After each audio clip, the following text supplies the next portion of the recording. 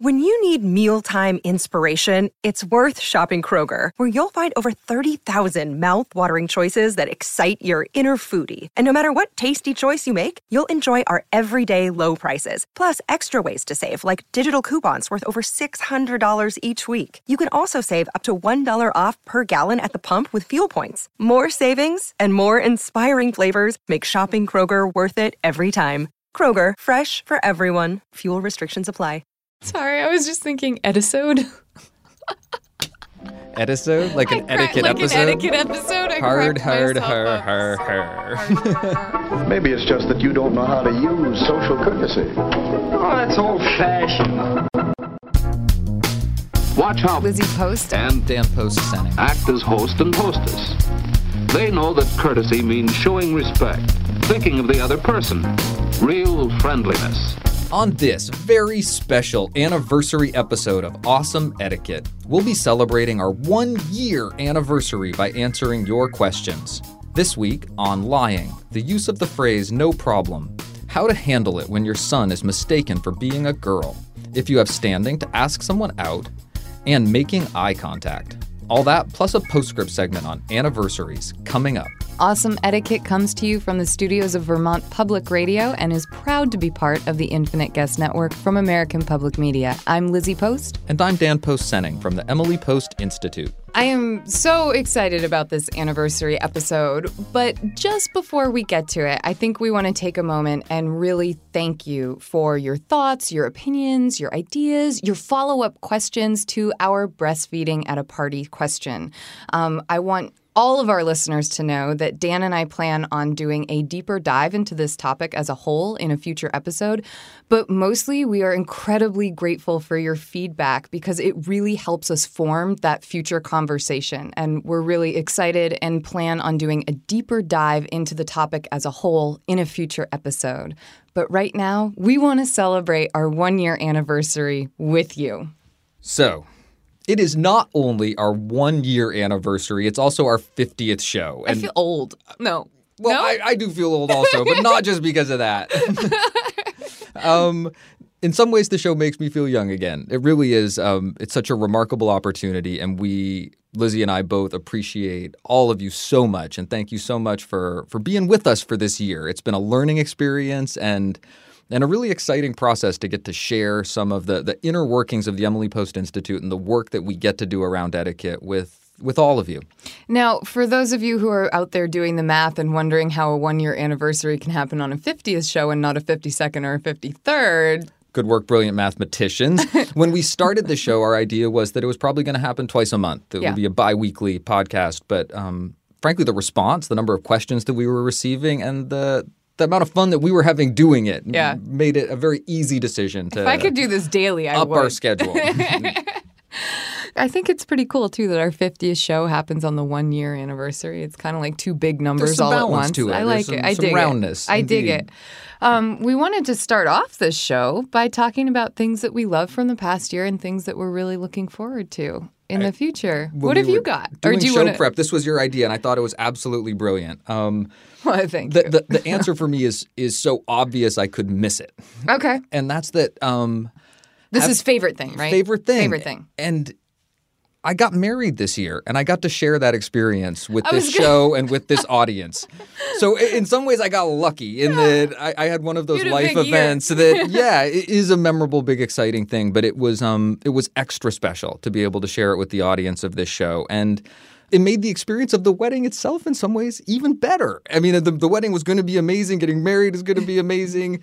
And really having a chance to reflect on that and step back and see it from a larger perspective and think about what about that I was comfortable sharing and what about it was really important to me was a remarkable experience. And hearing from all of you about that wedding and about my experience of it and your perceptions of me as I was going through it was really remarkable. And I thank all of you for your good wishes, your congratulations, and your positive thoughts and encouragement. So thank you so much for sharing that with me. It really made me feel good.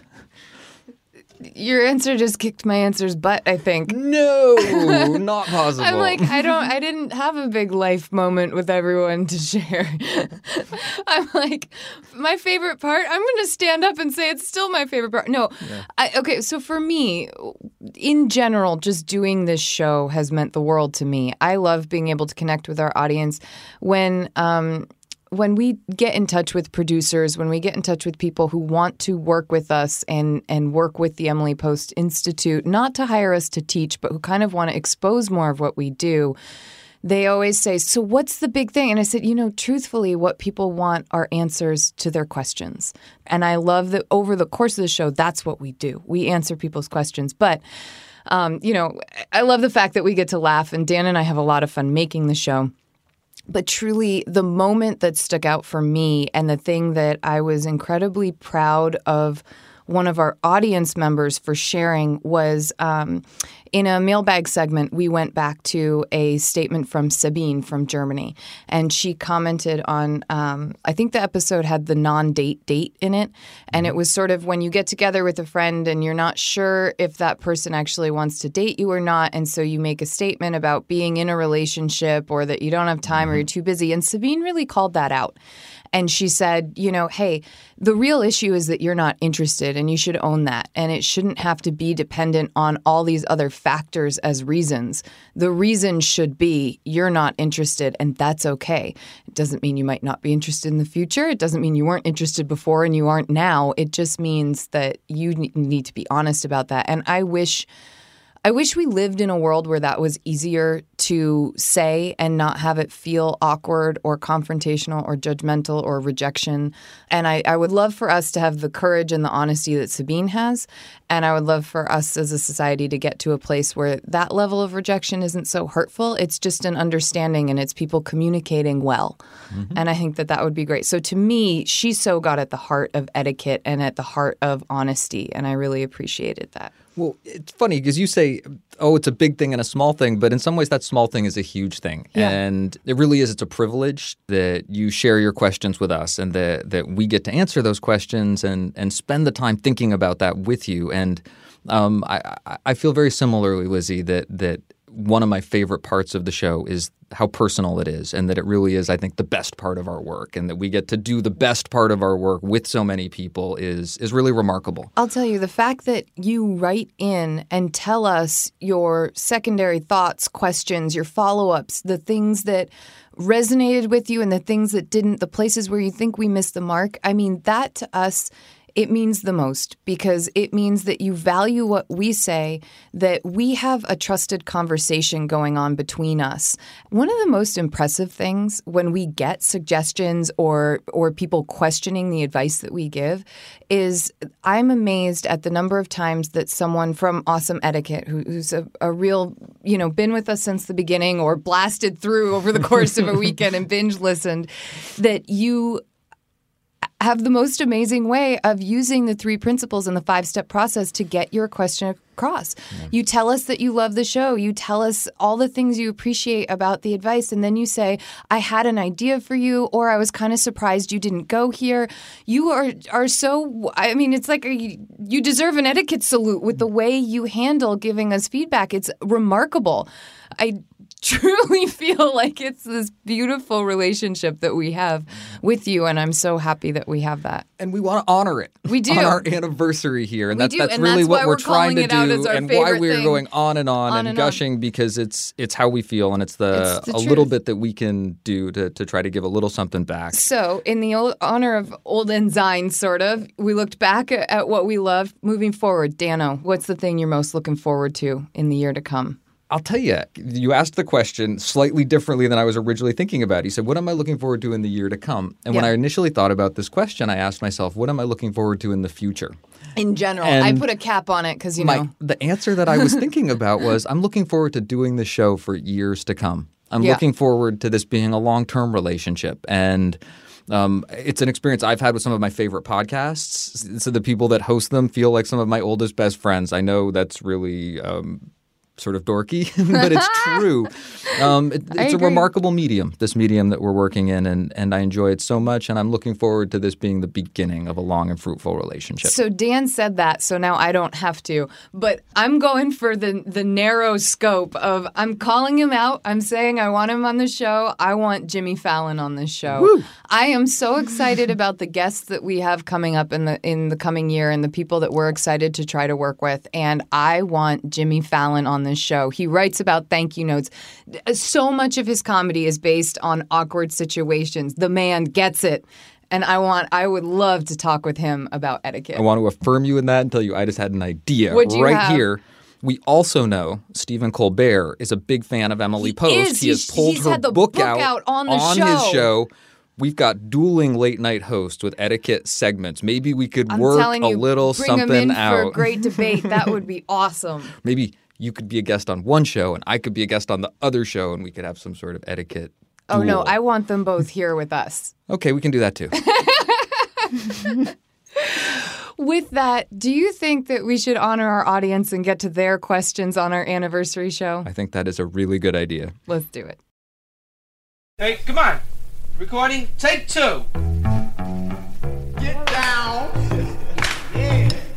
Perhaps you can help me with the problem. I'd like your advice, Jim. My advice? Yes, I've got quite a serious problem.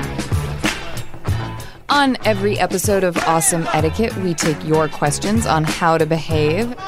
Dear Lizzie and Dan, thank you for your awesome podcast. Listening to you two is inspiring and meaningful.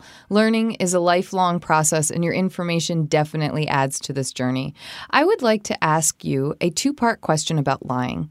Since most of us were children, we have been told not to lie, but no one ever talks about what you do if you encounter one. It seems that lies are everywhere, within people, situations, and conversations. Clearly, lying should be avoided at all costs. However, in social situations, what should you do if you have caught somebody's lie? If you have noticed that you have lied, what's the best way to make up for it? Please help me explore this taboo topic. Thank you for reading the email. Kind regards, Tal from Sydney, Australia. So, what do you think for Tal? I love it because you've got a fabulous perspective on lying. You kind of nixed lying from your whole... It's definitely one of my favorite themes in etiquette and etiquette discussions. And this question is remarkable in that it approaches it from a slightly different tack. Because usually our advice about etiquette is you're asking yourself, how do I improve myself? How do I make myself better? So for me, the question with honesty is usually a question of self-reflection and self-analysis. Am I being honest? Am I being truthful? And I've talked on this show before about the transformative power of committing to telling the truth, that I was someone who used to live quite comfortably with the little white lie, particularly when I was storytelling. And I would offer these little embellishments, these little elaborations that to me often made a better, more interesting story. Oftentimes it was for the benefit of someone else who would, the fish gets a little bigger each time you tell that fishing story. Oh, and they're so excited to listen. Exactly. It makes for a great story. It's for everyone's benefit, right? It doesn't Dan seem caught a guppy. Like it hurts anybody. And when I started working at Emily Post, we were answering questions, and we were answering questions based on our framework of consideration, respect, and honesty. And I was so often telling people to be honest, I had to do a little self-reflection. And when I started really committing to eliminating those harmless little white lies, I was amazed at how transformative it was as an experience, that it really... Awesome Etiquette gets support from Storyworth. There are some stories about your mom's life that you truly never get tired of hearing. From hilarious to heartfelt, tear-jerking to plot-twisting, Mom's retelling of the events always brings a bit of joy. Just in time for Mother's Day, we here at Awesome Etiquette found the perfect gift that can capture all of your mom's stories for your family forever. It's called Storyworth. Storyworth helps you preserve precious memories and stories from your mom or a mother figure in your life for years to come. Here's how it works. Each week, Storyworth emails your loved one a thought-provoking question that you get to help pick. What was your first job? Who was your first crush? Storyworth makes the writing process a breeze. All your loved one needs to do is to respond to the email prompt with a story. Long or short, it doesn't matter. I did this with my mom, and it was really, really rewarding. You'll be emailed a copy of your loved one's responses as they're submitted over the course of the year. You'll get to enjoy their retelling of the stories, some you probably already know, or maybe the ones that you're surprised by you haven't heard before.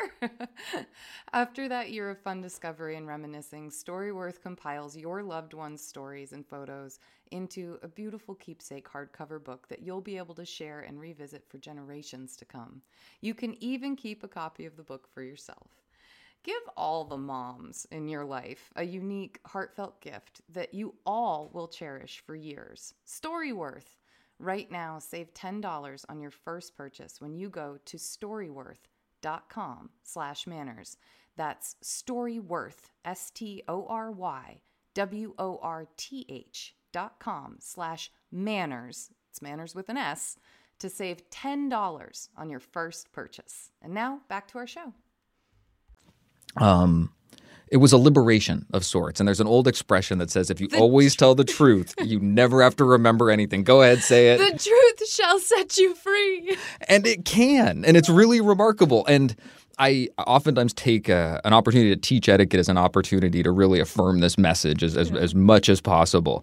This is a slightly different tack because it's not about committing to not telling a lie, and it's not about how freeing that can be. No, this is dealing with somebody else's lie. What do you do when you're confronted with dishonesty? And it's a much more difficult question. And I'm going to start to parse it a little bit.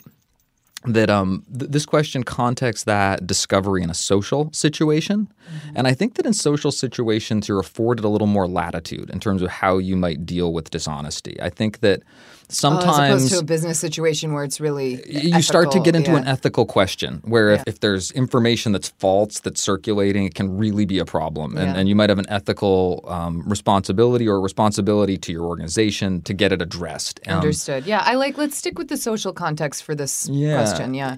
Even if it's symptomatic, even if it's something where it's illustrative of behavior you don't think it's particularly damaging. I think in those contexts, critical to address it. In a social circumstance, sometimes your interest is in the comfort of others, and your interest is in not shaming or embarrassing others, and pointing out a lie in the moment during a social situation, I think could do more harm than good. That we oftentimes say take difficult conversations into private. Mm-hmm. And I think that if it was the kind of thing where you felt compelled to confront the lie or acknowledge that you were perceiving something that was less than honest, and I think that might be an important thing to do in a social situation, that you might wait and do it in private. That you might try to make it as easy to hear as possible so someone can address that lack of honesty in themselves and not get too defensive in the process. So if there's a way that you can point out that you found this out without necessarily challenging someone's integrity, I know that can be difficult. I'm not sure that's possible. Is it? You might even offer them the excuse in terms of how you bring it up. Like how? You said some wording here. You said something earlier that sounded like a bit of an exaggeration to me. Yeah. Is it really true that I can think of ways that with the right sort of tone of voice and an acknowledgement that we all do it. Sometimes when I tell a fishing story, the fish gets bigger each time so that they don't feel like their integrity is being challenged, but that it's just the information that you're addressing. I wish we knew what kind of lie Tal's talking about here, because there's the exaggeration lie and then there's the bold-faced lie. That's just straight out not a truth, like I was sick yesterday and really I went to play golf. Or, the classic one that always shows up in the sitcoms is like the couple and one of the couple tells a lie to their partner and it's, where were you really, I wish life was a situation comedy. In real life, oftentimes those bold-faced lies can really call someone's integrity or character into question. Yeah. And I think that's another reason to take it into private. I think so too. We often talk about how difficult it is to reestablish trust once it's lost in a relationship, the work that's required to do that. And when you call out someone in a lie, you're calling out their trustworthiness, and that's such a pillar of good relationships that I think it requires some care. I think another consideration to have in mind when you're thinking about, is it my responsibility to address this lie? Right. Is whether your knowledge about that lie starts to affect your own integrity. And interesting. I think that sometimes if you feel like you've been brought into something that's secret or a deception, that it can be important for you in terms of being an honest and sincere person yourself. To not be accomplice to the lie. To not be an accomplice to the lie. Yeah. And how you get yourself out of that, I think that maybe talking to the person who told the lie is the first place to go. Yeah, that private conversation. So, it's a work situation, but a coworker has lied about being sick and you now know about it. Or, take it into a social situation. A fellow team captain for Little League has made some excuse and they're not coming, and you know why. And other people are wondering why and they want to know from you. If you've somehow been made party to the lie, I think that's a time where it becomes party to the truth, really. Where it really becomes up to you to address that lie with the person, because you're now getting drawn into that web of deception and deceit. And I think that's a situation where it's important to confront that. Yeah. Jim, this is what I know.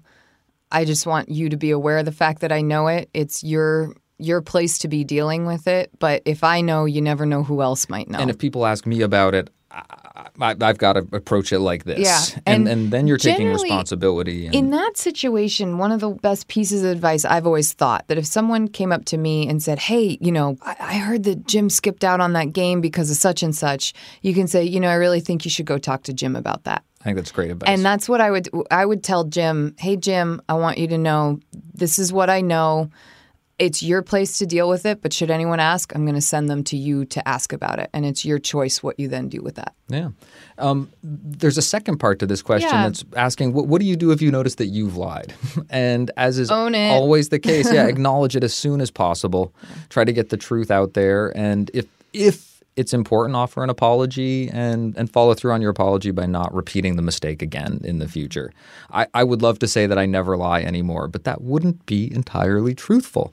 But I do notice when they slip out of my mouth, and I do my best to, as soon as they get out, and I'll make that correction as soon as possible, and I'll try to get it on the record and on the books, even for my own mental sanity, within a sentence or two, if I possibly can. And I find it really helpful with a little bit of practice. You will notice when something that's untrue comes out of your mouth. And I think that's a good place to be. I think it's worth making that commitment to speaking the truth as much as humanly possible. Tal, we hope that at least answers some questions and get us start to thinking about lying in a different kind of way, and whether you feel comfortable confronting someone that you catch in a lie about it. Our next question is no problem. Hello. Thank you for the podcast. It's become a helpful resource for me, and I've been making positive etiquette changes in many areas of my life. My current quandary: when someone says thank you and the person being thanked says no problem instead of you're welcome, is that rude? When I say no problem, I mean it as a shorthand for it was no trouble at all, no thanks needed. But I have had people argue that the no problem sounds rude. It seems to be a generational divide. My elders find it very rude. My peers or younger people don't seem to. I'm in my 30s. Since some people take it as rudeness, I'm trying to adjust, as I don't mean to offend them. But is it inherently rude? Do some things grow less rude over time? Thanks for any insight you can offer. Best, R. R, this is a fabulous question. And believe it or not, it's one we've gotten many a time. No problem, no worries, it was nothing are all responses that you're right. The intent behind them is, oh, this was no skin off my back. Don't worry about it. This was easy to do. No thanks necessary. Exactly. And the trouble with that is that when you deny someone the act of gratitude, then I think it's really not your place to do that, that you want to accept their thanks rather than deny it. So it's why when you say no problem, it gives the idea like you're pushing away their gratitude, and instead you should accept it. So a really great way to do that and to kind of still give that air of this was no trouble is to say, hey, it was my pleasure. Like, I was happy to do it. I like that it was my pleasure. And it's a way of putting the positive spin on what you want to say rather than the negative of no problem. I really like that. And I like this idea of having a range of options. Yeah. I also like your essential focus on receiving gratitude. That we talk about, it's important to receive gifts well, and gratitude is a gift, and receiving that gift well is important. So I couldn't agree more that the default is you're welcome. Right. You receive that Which gift people have trouble graciously. saying. And I think that the problem here that our questioner is sort of starting to get at with this generational approach or divide is that the default becomes the no problem or it was nothing. And that always minimizes the thank you. That always minimizes the act. And sometimes you've done something that is worthy of thanks and you should receive that gratitude. And having a "you're welcome" or "it was my pleasure." If "you're welcome" sounds too formal, too constructed for you, I love that idea of "it was a pleasure." As a society, it's funny, but we kind of have trouble taking credit for things. And "you're welcome" makes us feel like we're like, oh yeah, you should be thanking me. Mm-hmm. It's so funny. We're so quick to put a negative spin on stuff. And "you're welcome" doesn't do that. It just acknowledges that, yeah, you did do something for someone and they are grateful for it. So acknowledge that gratitude. It's okay. The "you're welcome," it's my pleasure. I was happy to do it. And every once in a while, "it was no trouble" or "it was no problem" is a good option in your toolbox, in your range of options. Sure. But just don't have it be your default and don't use it all the time. And definitely be prepared to accept those thanks also. And in your case, you're noticing it as a generational divide. So when you're talking with people of a generation above you or a couple generations above you, then by all means, be aware of the people around you and use that "you're welcome." And when you're with your friends, you know that they understand it's no problem, no worries, is no big deal. We've titled this question, "Rapunzel, let down your golden hair." Jack, let down your golden hair. Hi, Lizzie and Daniel. My 10-year-old son has very long, very beautiful hair that he decided to grow out a few years ago. I also have a 7-year-old daughter. Almost every time we go out to eat or shopping, someone will refer to "my girls" or "young ladies." Most people assume I have 2 girls. I've talked to my son about how it can be hard to identify gender at such a young age. He seems totally okay with this when it happens, but I don't like it, and I'm worried that he doesn't either, but he doesn't want to make a big deal. My question is, when is it appropriate to correct someone, and what is the best way to do it without embarrassing him? And it was wonderful. She included a picture of her son, and I will say he has the most gorgeous, thick, long blonde hair I've ever seen. He truly has beautiful, long blonde hair. But I can imagine that this is a problem. It's just like I remember teaching a little girl when I was a student teacher who had she cut her hair super short, and she happened to have an actual very deep voice, and so she was always being mistaken for a boy. Mm-hmm. And I think you just make the correction. Yeah. As quickly and easily as possible. "Oh, that's my son Jack," or "my son Caleb," whatever his name is. Exactly. Yeah. This question hits a little close to home for me. I love it. I decided to grow my hair out, as you know, when I think I was about 11 years old. Yep. And by the time I was 13, I had the ponytail. By the time I was playing hockey on the varsity hockey team at age 16, I was braiding my hair, and it would come out of my helmet in a braid down my back. And I didn't know that. I don't remember seeing that at your games. And the team that I was playing on, it was before there was a girls' varsity hockey team at Harwood, had a couple of girls on it, and fans from other teams knew that we had a girl on our team and would think that I was the girl and would oftentimes jeer or cheer however accordingly. Yeah. It's not that big a deal. And your son's 10 years old, and people are going to make that mistake.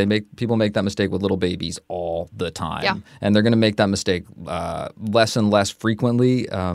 Usually around the time of puberty, they're going to stop making that mistake. Okay. So for now, just be persistent and consistent and let people know. Yeah. Actually, this is my son. And that's it. And with that happy tone, it makes it light and a simple mistake. You know how it can happen. We hope that helps, and if your son is listening, keep growing that hair out, little guy. Our next question has to do with something we talk about often on this show, and that's standing. Begins. Hi, Lizzie and Dan. I write to ask about modern dating etiquette. By the way, Lizzie, I think this topic deserves its own book. I'm a young man approaching my 30s and can often relate to Lizzie's struggles with how increasingly indifferent and impolite the dating scene has become. My question is twofold. First, I know you've spoken about asking someone out well and breaking up with someone well. However, in asking someone out, does standing come into play if this person is a casual acquaintance who I don't normally see on a regular basis? For example, suppose you, Lizzie, ran into a guy every so often and had pleasant exchanges. Is it presumptuous of him to ask you to go on a date with him if he is not in your social circle and you've never spent time with him on purpose? Or can he ask you to join him for the ambiguous drink or coffee and then ask you on a date? Second, what is the appropriate next step if a first date, such as an online date, doesn't show enough promise for a second date? Should I, if I did the asking, reach out and let the person know that I enjoyed my time with her but don't see it going further? Or is it arrogant of me to dump the other person who may or may not have been interested in seeing me again? Thank you very much for your attention. I look forward to many more years of podcasts. Sincerely, Unattached in California. Hi, Unattached. I was unattached in California once. You were unattached in California once. I would love it. I would love it if more of the handsome, nice, considerate men that I run into at coffee shops and at stores would say, hey, I've seen you here before. Do you want to go grab coffee sometime? Mm-hmm. It would be lovely. Just saying. I think that Lizzie Post, you're blushing. I am, because I feel like I just made a call to all of our audience to ask me on a date. But I think that you do have standing. A lot of times when you run into people at places that you frequent, you do that kind of normal, like, oh, hey, like the head nod or the smile or, oh, yeah, I see you here. I've seen you here before. And I think you do want to take into consideration kind of how much interest have you seen this person? But I think it's, it's like if they're always zipping in, just giving you a hey, and then zipping out, like it's probably they're not interested. They probably would linger a little bit or maybe give you more of a smile or strike up a conversation about the long line or the menu or something. But if those things haven't happened, there's no reason that you can't just say, hey, I see you here every week and I was just wondering if you wouldn't mind having a coffee one day or if you'd like to go for a walk or something like that. Whatever, just something very light, very gentle, very casual. Yep. You'll know immediately. And the other thing is that if it doesn't go well, if they say, I'm not interested, which hopefully is what they would be honest about if they weren't, then I think it's really important that the next time you see them there to do your normal smile and hello and exchange. And that, I think, is what this world needs more of if things don't go the way you were maybe hoping them to go. And I think if it does go the other way, and let's say now for his follow-up question, let's say you go on a couple dates with this. Maybe the coffee date goes well, so you guys go out to dinner and see a movie or go catch a show, something like that. And you realize, okay, you know what, this really isn't happening. Then I think it is good to say, I have enjoyed the past couple times that we've gone out, but I think for me, this isn't working or I'm not seeing this moving further. But I really want to thank you for the time we've spent together. Does that sound good? It does. No, you're married now, so it's a little different. I know. And you're biased because, I'm your cousin. That's awkward. But how would you feel if someone said that to you when you were dating out in Cali? I think there's nothing wrong with that light touch goodbye. Yeah. And we were talking earlier about the key to being a little more open with how you ask is being willing to accept that ending. The rejection. And not have potential and not have it impact the way you would interact with that person or behave in the future. Yeah. I think your willingness to hear that no and accept it instantaneously, maybe to even be as prepared to affirm a no as you are a yes. Yeah. And I think that the same is true after a first date. I don't think that it needs to be really fraught and good communication. I had a good time the other night. Don't think I'm interested in doing it again. I think that I had a good time, but I really don't. I know. And once again, your sample scripts are so much better than mine. No, but it's true. It is that awkward moment of this wasn't bad, but it wasn't good enough for me to want to do that. And you don't want to say that to someone. And that's why you say, I did have a nice time getting to know you, but I think my interests aren't in pursuing this for a long-term relationship, that sort of a thing. I also think that, you make a good point about such as an online date. And it's funny because sometimes that silence and that, he didn't call again, he must not have been interested. What I don't like about it is that it leaves someone hanging for a couple days, a week, 2 weeks before they really get the hint that this isn't happening.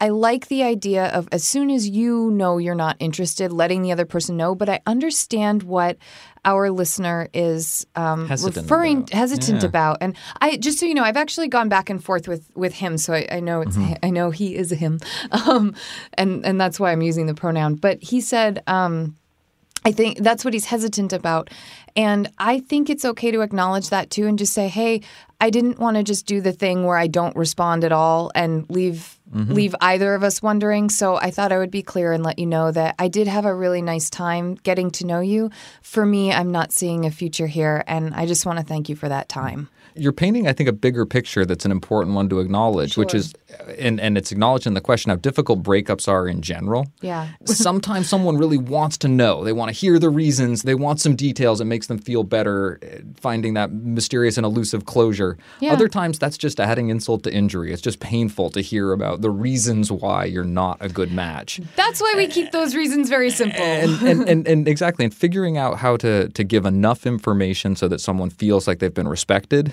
and they haven't just been run out on without getting into that uncomfortable territory of all of the details of why you're leaving or not interested to begin with. You don't like golf and football, so I don't see a future here. I don't need to say that to anybody. Really not. And that's tricky. That's a subtle space. That's some territory that's not easily defined, and I can understand and appreciate the awkwardness. Right.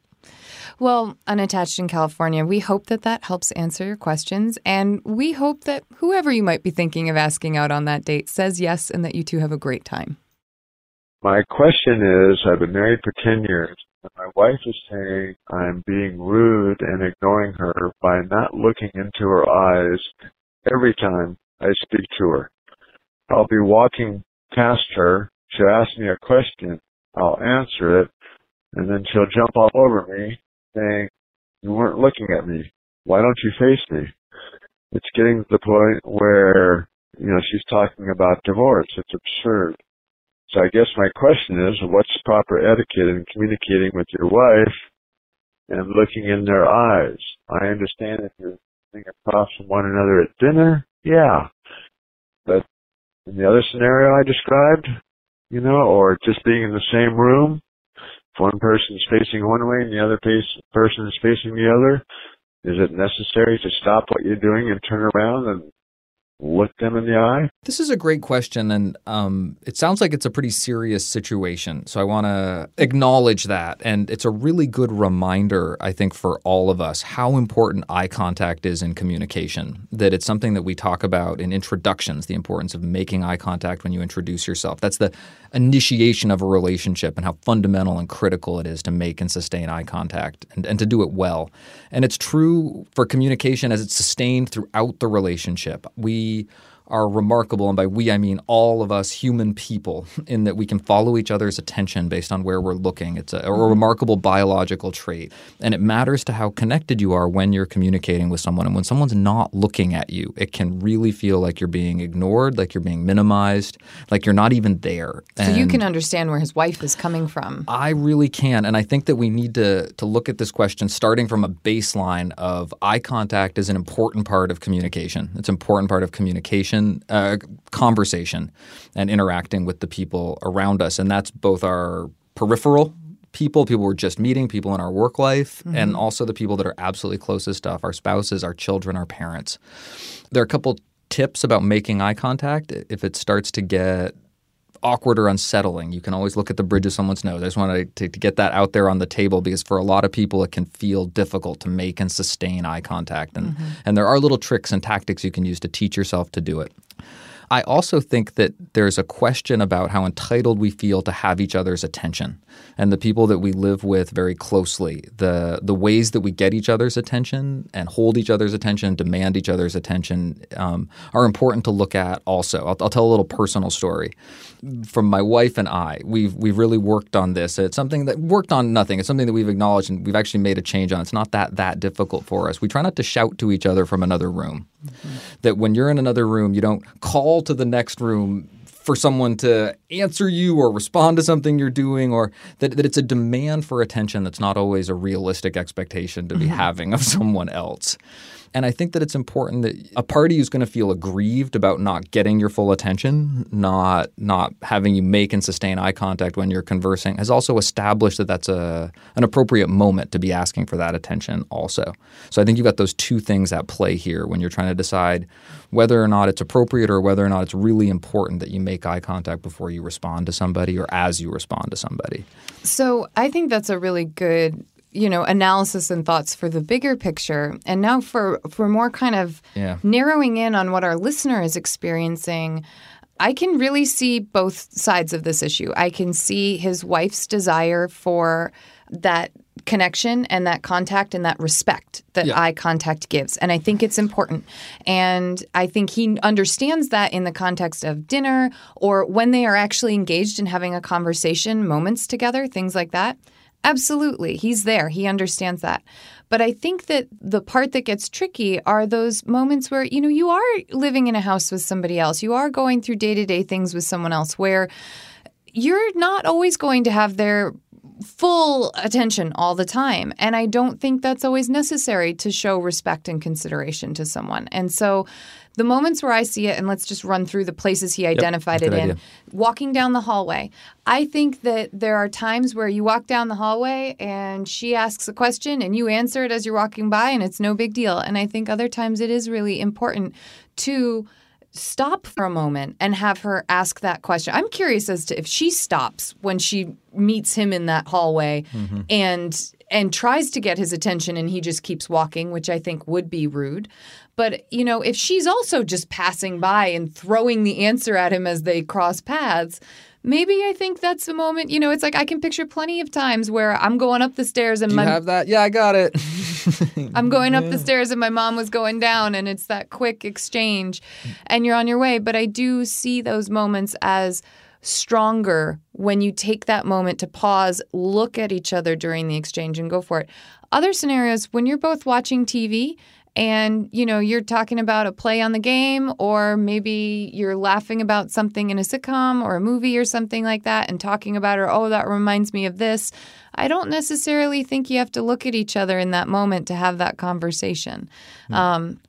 I also think that it is important to listen, as Dan was saying, it's important to listen to your spouse, the person that you are in this relationship with and living your day-to-day ins and outs. There are times when you need the break and you need that moment where you say, hey, I need 45 minutes of just me time.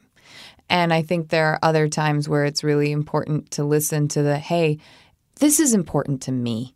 And if this is really important to your wife, I think that you're not going to have to do it absolutely every single time that you talk to her. But I think that, if you're working on a hobby, let's say, at a desk in the same room that she's, I don't know, my mom does crossword puzzles, so I'm thinking crossword puzzles. Yeah.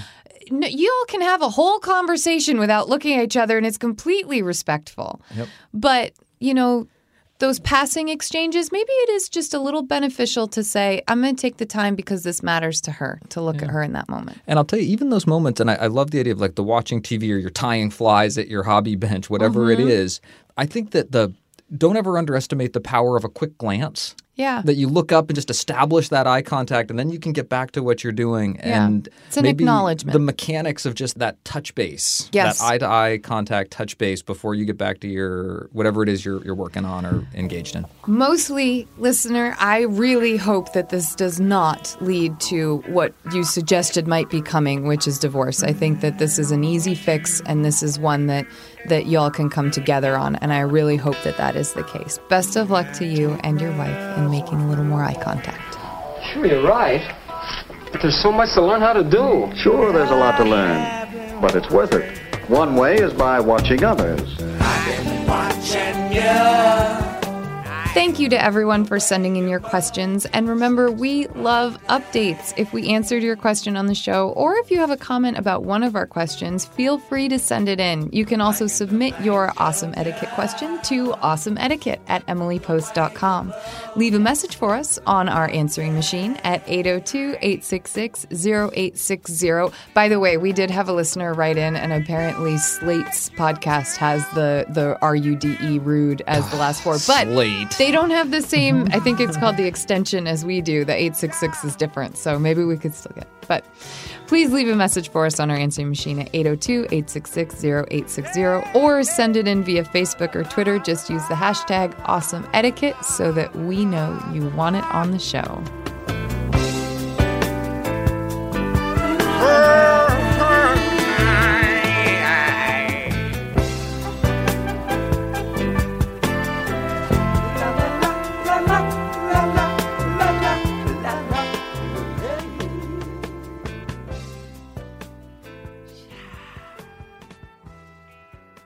I want to start today's Postscript by thanking the listener that came up with the name Postscript for this segment. When we were thinking about our favorite things from the first year, one of my little things that was a little favorite thing was the fact that this segment got named by the audience. And it was something we couldn't do on our own. We were debating it, this, that, the other thing. I love it because it used to be the name of my dad's advertising agency. So the postscript today, we're going to return to traditional etiquette. Some of my favorite postscripts are the ones where we look at traditional etiquette. And this being our anniversary episode, we thought it'd be a good time to look at traditional anniversary gifts. So this being our first anniversary, the traditional gift for a first anniversary is paper. And I did not buy you stationery. I'm sorry. Well, and so thank you for jumping in, because the way I want to approach this segment is that there is oftentimes what's perceived as the traditional gift. So paper, you would get someone stationery, and it's a great first anniversary gift. They're setting up their home, their office. Should I have bought you wallpaper instead? Ooh, another interesting gift. No. Paper plates? How about this? No. You can always write that special someone in your life a letter. Note. Paper. That paper is a great opportunity to write a letter. And I really love the approach of thinking about creative ways to tackle these traditional themes. So for your 60th anniversary, you might buy a pair of diamond earrings for your beloved. Idea. I won't live for a 60th anniversary, but that's okay. But there might also be a way to play on the theme of a diamond that is creative if it was out of your budget to buy a rich pair of diamond studs. So I thought we would go down through the list. And hit some highlights. It's an extensive list, It is an extensive list. So what I'm going to do is I'm going to hit them, and if I have a little brilliant idea for a way to play with it, I'm going to invite you, my cousin, to do so also. Okay. You know I won't be able to keep my mouth shut, so. First anniversary paper. So stationery would be a great one. A letter might be an example of a non-traditional gift. Origami. Sorry. Brilliant. Just thought it was cute. Second anniversary cotton. T-shirts. No. Well, linens, but would be the traditional. But you're right, like a logo tee or something a little personalized, maybe a special love you forever. Who knows? I'm such a dork. Third anniversary, leather. Ooh. Or faux leather if you're vegan and really stay away from leather and animal products, just saying. Yeah. And it could be a faux leather. I'm thinking like a moleskin journal. Yeah. Or something like or a faux skin journal. Anniversary 4, fruit or flowers. Sorry. Fruit or flowers? Mm-hmm. Oh, let me just tell you what has been a family favorite in the Post family, and that is, and yes, I'm going to drop a brand name, but Harry and David the Fruit of the Month Club. Oh, of course. Fruit of the Month. That's like the best gift ever. Brilliant. When you get those peaches, whoa. 5th anniversary. Yeah, keep going. Wood. And I'm going to give credit where credit's due to Hallmark. They had the idea of take your sweet significant other for a walk in the woods. 6th anniversary, candy. I'm a big fan. Exactly. Gummy bears, hello. 7th, wool. Okay. Would you buy Pooj a sheep? No. No? Although she'd love it. There's an alpaca farm near our house. It's her favorite thing. We might go take a tour of the alpaca farm. Okay, so you could do something like that. You could, and I think more traditionally a cashmere sweater or something like that. But, or there's wool blankets, there's wool socks. That's a big thing in Vermont. 8th anniversary pottery. You could do like one of those paint your own things. You could have something specially made. Love it. 9th is willow or wicker. Willow or wicker. Oh, sure. Well, think about will-o-wisps. So wicker, you do baskets, all kinds of beautiful things with that. Interesting. Very traditional. Go take a weaving class. What about a willow tree? Not a bad idea. If you really wanted to stick to the themes. Well, and my aunt and uncle planted a willow tree on the day, I think like the year their daughter was born. And so then it grew up, and it was like this beautiful tree. I don't know. Just an idea. Good for the environment. The 10th anniversary, tin or aluminum? We touch our first metal here. Tin. You're not going to go with jewelry or something. I think that's one that's going to require something a little creative. Beg to differ. Uh-oh. That little tin ring from Breakfast at Tiffany's that they get engraved in the that's pretty special from the Cracker Jack box. I'm telling you, don't try to dual gifts with Lizzie Post. She just came up with a Tiffany-themed Breakfast at 10th Tiffany's. anniversary I'm not gift. Fan. All right. But no, tin. You could do all kinds of things with tin. I'm just saying. I like it. Steampunk movement. Keep going. 11th, steel. 12th, silk or linen. I like how you just skipped steel. You didn't give any suggestions. 13th, lace. Also could be fun. Ooh la la. Or just nice and pretty. Exactly. Sorry. 14th, animals. Now, this is one that I looked up because I was like, what animals? It used to be ivory. And we say that you don't give ivory any longer. So this is definitely a traditional gift that you're going to really transition this one to a more contemporary theme. And animals does not mean a small ivory statue of an animal. No. No. 15th anniversary Crystal. Wait, can we go back to animals? Yes, I we also can. don't. I really want to kind of stand up on a little soapbox here for a moment and also just remind people that animals are not just gifts to be given, that this needs to be a responsible choice in your life.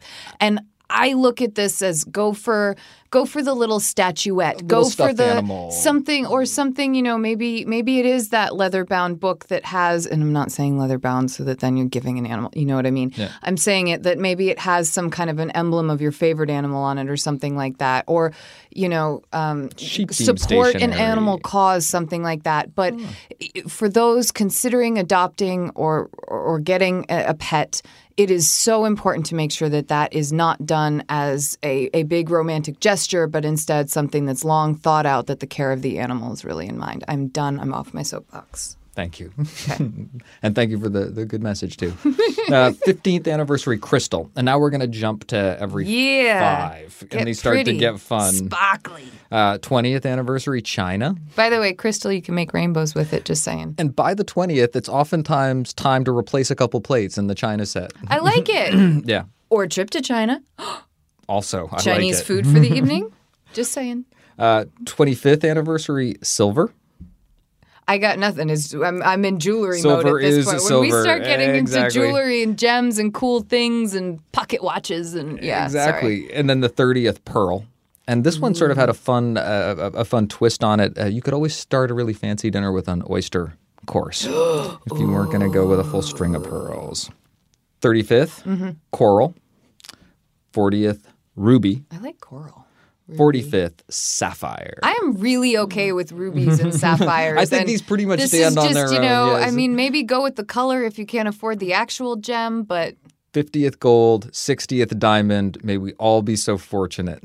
I like it. Indeed. Thank you so much for bearing with us through the long list, and we hope that helps. And I'm we'll just definitely saying, wait, I'm cutting you off. This was our 50th episode. If you want to be sending us, what is it, sapphires? Oh, 50th is gold. 50th is gold. Oral. We accept gold. I just want to put that out. We accept gold as a gift.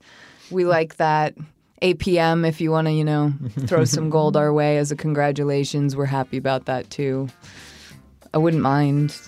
Just saying. You can cut me off at any point. I'm going to keep asking for it. I'll jump in and be like, okay, we'll take the paper too. Thank you so much for all of your thoughts and your contributions over this last year. We really appreciate it, and we can't wait till we get to cotton next year.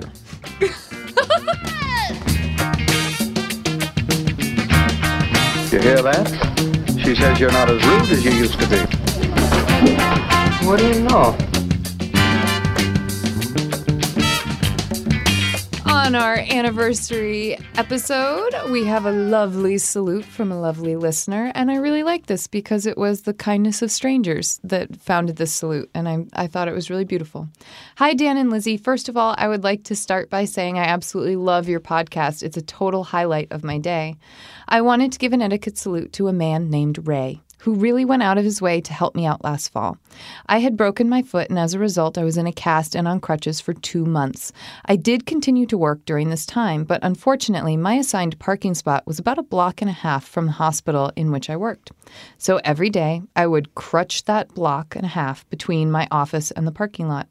One day in November, I was leaving work and it was absolutely pouring rain. Unfortunately, there was really nothing I could do about it except crutch as fast as I could and hope I didn't slip on a wet leaf.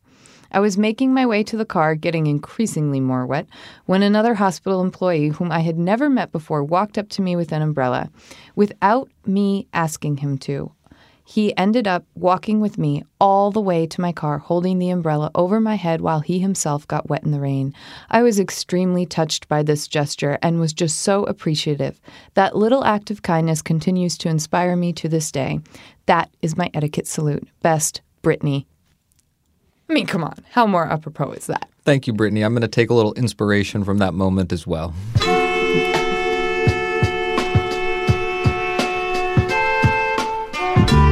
Well, now, wasn't that better? Look at the effect of a little politeness. That's our show for today, our anniversary show. Thank you so much for getting us to our 1-year anniversary. As always, thank you for listening and spending some of your day with us. We hope that you have a wonderful rest of your week, and we look forward to continuing to spend more time with you as time goes on. And don't forget that there's no show without you. So send us your questions, your etiquette salutes, and your suggestions to awesomeetiquette@emilypost.com. If you like what you hear, don't be shy. Tweet it, Facebook post it, and of course, you can subscribe on iTunes or your favorite podcast app and leave us a review. On Facebook, we're the Emily Post Institute, as well as Awesome Etiquette. And on Twitter, I'm at Lizzie A. Post. And I'm at Daniel_Post. Or you can visit our website, emilypost.com. Our theme music was composed and performed by Bob Wagner, and our show is produced by the awesome Hans Buetow.